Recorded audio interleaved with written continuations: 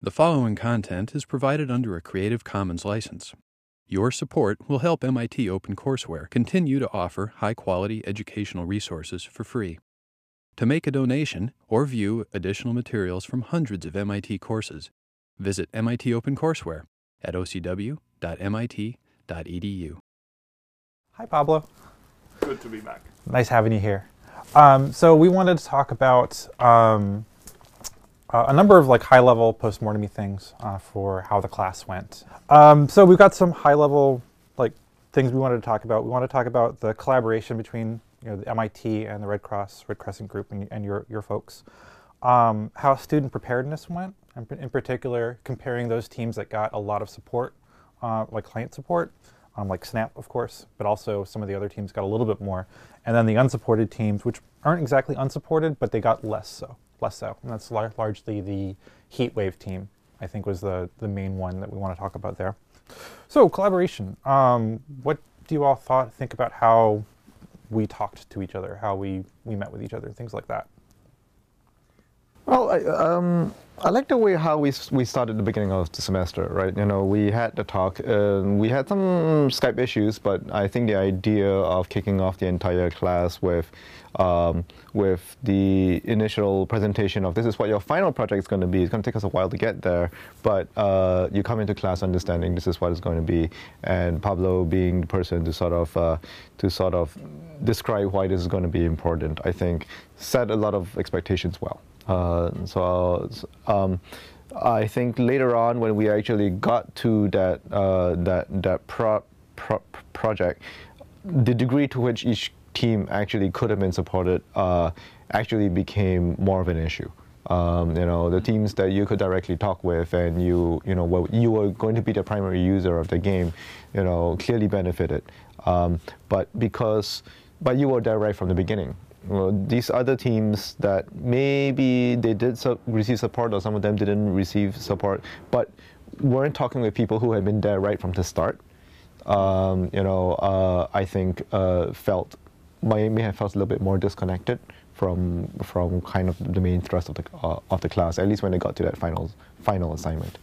So something I like to think about for future classes is the extent to which, if we're going to repeat this format, where the primary client comes in right at the beginning to set the tone for the entire class, how do we represent more of the variety of different things that you can do right at the beginning? So that when students think about what they're going to be doing throughout the entire semester, they are actually keeping the full scope of the project in mind, not just the one example that might have been presented to them on the first day of class.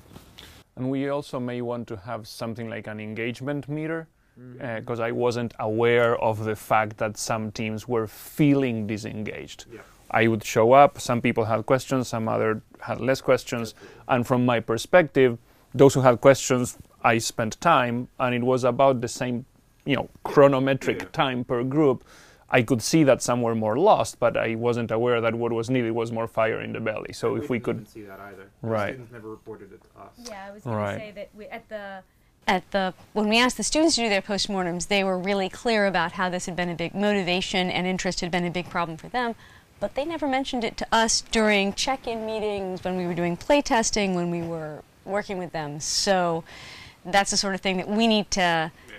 One of the things to do is probably then to warn them about that these are hard topics and they can become boring topics very quickly, and they need to step up and let us know when they think they're facing a brick wall. Yeah, I think the clues were there. There were, if we had means and a way to remind ourselves to a checklist or something simple like that, just to say are you engaged? What's your motivation? And again, that's assuming that we even want that to be our job.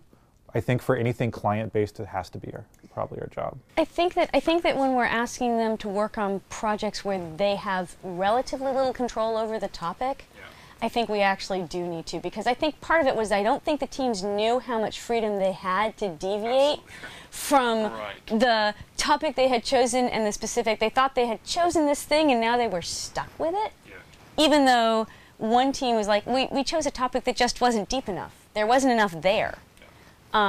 And if they'd come and talk to us, we could have given them the freedom to, well, go change a new topic, or how can we go deeper in it, right? But we were not sufficiently aware. But that's why rapport with someone who knows a lot about the domain can help. And if they don't feel like they have that rapport or someone who they can readily contact to ask even seemingly silly questions, you know, then we're not going to be able to get them to actually ask the important questions, because sometimes they can tell. They can't necessarily tell what looks like flagging motivation on the part of the team, or what just seems like end of semester pressures on the students, right? It's like they don't know, they haven't been working on enough projects to be able to tell the difference, and so we do need to help them through that, I think. By that you mean the students? The students, I mean the students. And one of the things you may want to consider is, we know that both in the real life, in the future, in their future, as well as in future courses, there will be limited ability of those who are experts to interact with the game design team. The game design team, you took the effort, and I thought it was very well balanced, to have some who know programming, some who know narrative, some who know user interface, and so on. They will by default not have expertise on heat waves or cholera or etc., or climate science. They cannot assume that all they need to know, including the appetite for engagement, will be only in the client. MIT is a bubbling powerhouse of engaging stuff, and if they could, as part of what they are told they will have to do in the future and what they have to do in this course, to reach out to engaging people, fellow students, junior faculty, or whoever may give them some time, to just go and say, what is exciting about this, what are the cutting edge areas, what are the institutional challenges, so that they also have to fuel their own appetite. Oh yeah, having an assignment or having part of that final project being like, here's the research component that we expect you to do, but we didn't like put an underline over it. We didn't make it explicit that they needed to do. We did when it was in trouble, like for saving Gora Gora, they were in big trouble. We told them a number. You told them, we told them. I think you'd be surprised with what they came up with, because they actually, I think they took the baton and went with it. They took that. Nice. The other cholera team did not. And they were given the same, almost the exact same feedback. But that's the thing. I think there is a huge social barrier between the undergraduates and the rest of the institute. You know, with the Nobel laureates and even the postdocs here. There's a lot of social pressure keeping students away from that kind of interaction. Right. Yeah, right. All these things do exist here in MIT, but some of it's reinforced by professors themselves, right? Professors who keep the doors closed when you're in the office and things like that. And so I do think some sort of like we have to give them the license, and sometimes that's pointing them to specific people. Oh yeah, giving them resources. Like here's a list. One of these might pan out for you. The others might not, and that's okay. Just do what you can. Kind of prime them for it. It's hard to be a teenager in this space. Yeah. So actually, since we're talking about the student preparedness and that research, like what we saw between what we consider the supported teams versus the unsupported teams, which may or may not be fair. It could be the motivated teams versus the unmotivated teams. Snap in particular, really well supported. They got a lot of. They actually reached out to you all for help with the game. You actually even did testing for them, and that was actually coming from you and Jano, yeah, because you were running workshops. Right. How did those workshops run how did you interact with the team? So first of all, I think it's important to distinguish not only what you are calling supported versus unsupported, but also Snap versus everything else. Absolutely. Because Snap was a game concept that pre-existed the course that needed refinement and digital interface. So from that perspective, it's not surprising that they had something clearly defined that they could run faster, deeper, and the group was a group that engaged and went deep and went fast. The interactions we had with them, also very importantly, we had events that we could use the product. Exactly right. So it was much easier to give feedback saying, when we do this, we expect people that will get bored, why don't we try this other thing? It's milestones, which we give them milestones, but there's no weight behind them. Right. These ones had an actual, if it doesn't work by then, someone's going to have egg on their face, right? And from that perspective, I mean, we know this, but we can try to do more of giving students more proportion of work that we the client know that we have milestones. That is limited by how much the real world gives us milestones to abide by, but we can try that. I do not feel comfortable with the label supported versus unsupported, because it sounds like some got time and support and some others didn't. I think it's more about the form of the relationship and how the time was used, or the opportunity to use the time was used. Because I have no doubt that you supported the team when you knew support was needed, and as far as I know, the same was true on our part. I think it's more about having sensors about when support is needed that is not being delivered. I think what we're like when we're talking about it in this way, I'm using it based on how they describe their own relationship and their own experience. So that the teams who we're calling unsupported are the ones who in their postmortems called out and said, we didn't feel like we got client support. They got the same amount. It was a different way, quality, different quality, different quantity. Well, the way to put it is the same amount of support was there for them. I don't think, one other way to put it is they didn't know how to reach out and get it.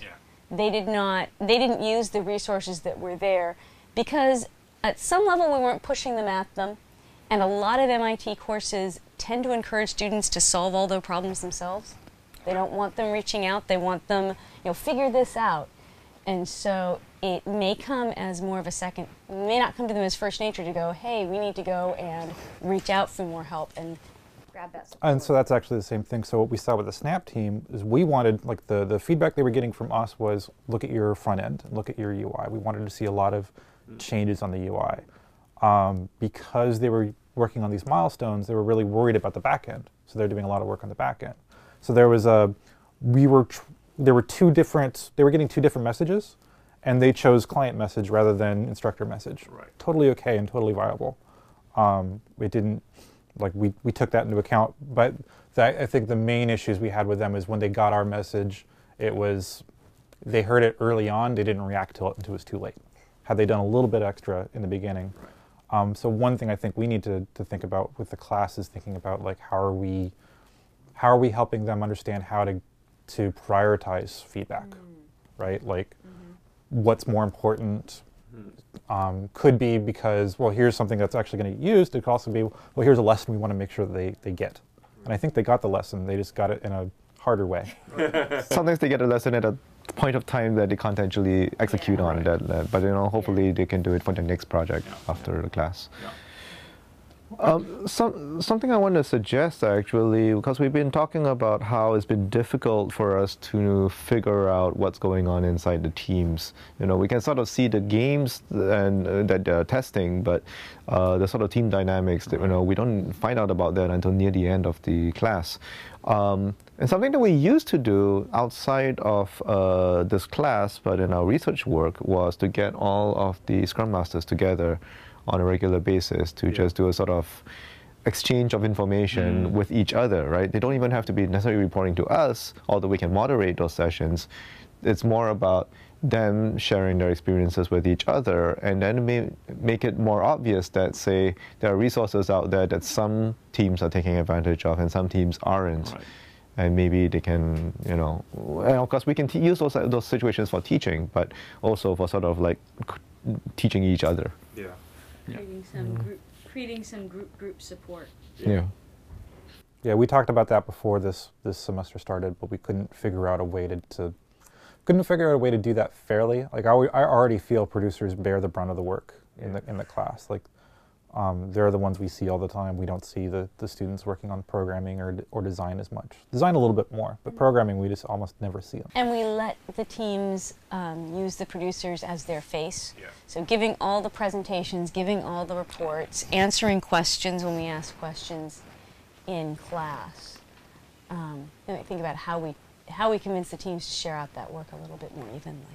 Well, perhaps maybe we can reduce the extent that we require these producers to do presentations in class and replace that with, these sort of more closed-off sessions where they don't feel like they have to be on stage and put on the best face for their team. They can actually just talk about, this is the problem I'm having with my team.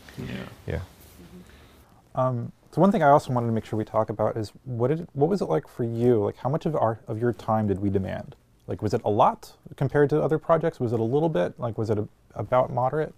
I want to start by saying one of the things that I really appreciated was the time we spent both face-to-face and emailing and so on before the beginning of the course, to have understanding of what you and your students can offer, what we need and can offer, and to manage expectations, as you said. I think that was very well done, and it's not always the case. So with students and professors and Red Cross in general within and beyond games. So thank you. That was really appreciated. I think that the amount of time that I personally had to give was about as much as I anticipated and about as much as I think is reasonable to expect for the future. We did have Jano in particular and a few other members of the team, of the Red Cross team, who were available to give a hand. And I think we need to improve, because I did make it very clear that I couldn't get 5 emails per day asking questions, but to have some kind of ability for direct contact when either engagement levels are too low or mega confusion levels are too high, or sense of purpose is diluted and so on. So to refine that, I think it would be better to think of times when there can be slots of decided interaction between each team and someone from the client organization that doesn't have to be during class. Because otherwise we interfere with your plan. You gave us one opportunity that I thought was very useful, but a little bit late in the development process. And also very crammed. By the time we said, okay, this is the kind of thing you can do, there was no time for them to think, reflect, okay, we can do A or B or C, show those to us, and then us providing feedback. So even if it were one more chance via Skype, but scheduled, planned, and it is in the nature of our work to have to travel, and it is in the nature of our work that travel timing changes outside of our control. So there's a default date, and if it has to be changed, it is changed. But to know that there's going to be an instance of feedback that may be too little, too late still, but to anticipate that. Part of that is the students. We don't always know the students' schedules. Right. So it could possibly be planned in the beginning of the semester, but planning it before the semester would be really difficult, unless we just say this is the time that you're going to have. If you don't take advantage of it, you don't get it. Right. And it can be, it has to be, we propose it's this week, this is the default time slot. If not that time slot, agree on a different time slot. Yeah. And then it's up to the student. So you're actually saying you kind of would have talked to them a little bit more. If the problem was lack of engagement or perception of lack of support. So it's really that planning and scheduling. As long as that's in place, then the time is there because it's been planned. Okay. And also, I think it would have been nice for them to have access to, say, someone from the Ghana team to look at the color, someone from the heat wave team in Buenos Aires, to at least to get a flavor. There is another human being there that eventually can use their game. And I didn't do enough to help them envision the user, either the Red Cross user or the community level or policy or government user. I think we need to state that strongly, that it's not just the information that you're providing, it's the fact that there is a real person who can really benefit from the work that you're doing is much more powerful than some sort of abstracted audience. So we provided plenty of documentation, but that's not the same as a human being. That's not the emotional drive that you're going to get to, someone's counting on me doing good work. Yeah. So maybe it might just be on something for us to talk to the Terrascope folks to see how they do that. Well, they specifically get people that who can commit on regular meetings. And the idea is, my understanding is that it's for the domain knowledge primarily, but you get that side benefit of here's a real human being who's excited about this problem, or maybe really concerned about this problem, and that can be and that can influence the motivation of a team. Yeah. And also, I don't know to what extent we can keep cramming what students have to do. I know they already have to do way too much, but to look at how that kind of field is currently being communicated in the game universe and outside of that. So PowerPoints or documents, they're across the board generally boring and unsuccessful, even if they have the right content. So for them to get a sense that if someone really needs to create awareness on that topic, and this is the best they have in what exists in the real world, how about trying to give something that makes people want to do more through their game. Yeah. Well, I think saying this is how low the bar is, can we get it slightly better, Right. is less motivating than saying what's the best you can do. But it's also choosing something that's going to get used. Like, why go in a direction that's not going to? Like, they're just like, if this is what those people are thinking about, if you give them something completely not like that at all, they're probably not going to know what to do with it. Right. But I mean, I can imagine things like evaluating current methods of teaching about a certain concept can be part of that research process that we were talking about. You know, Exactly. just understanding the problem. Cool.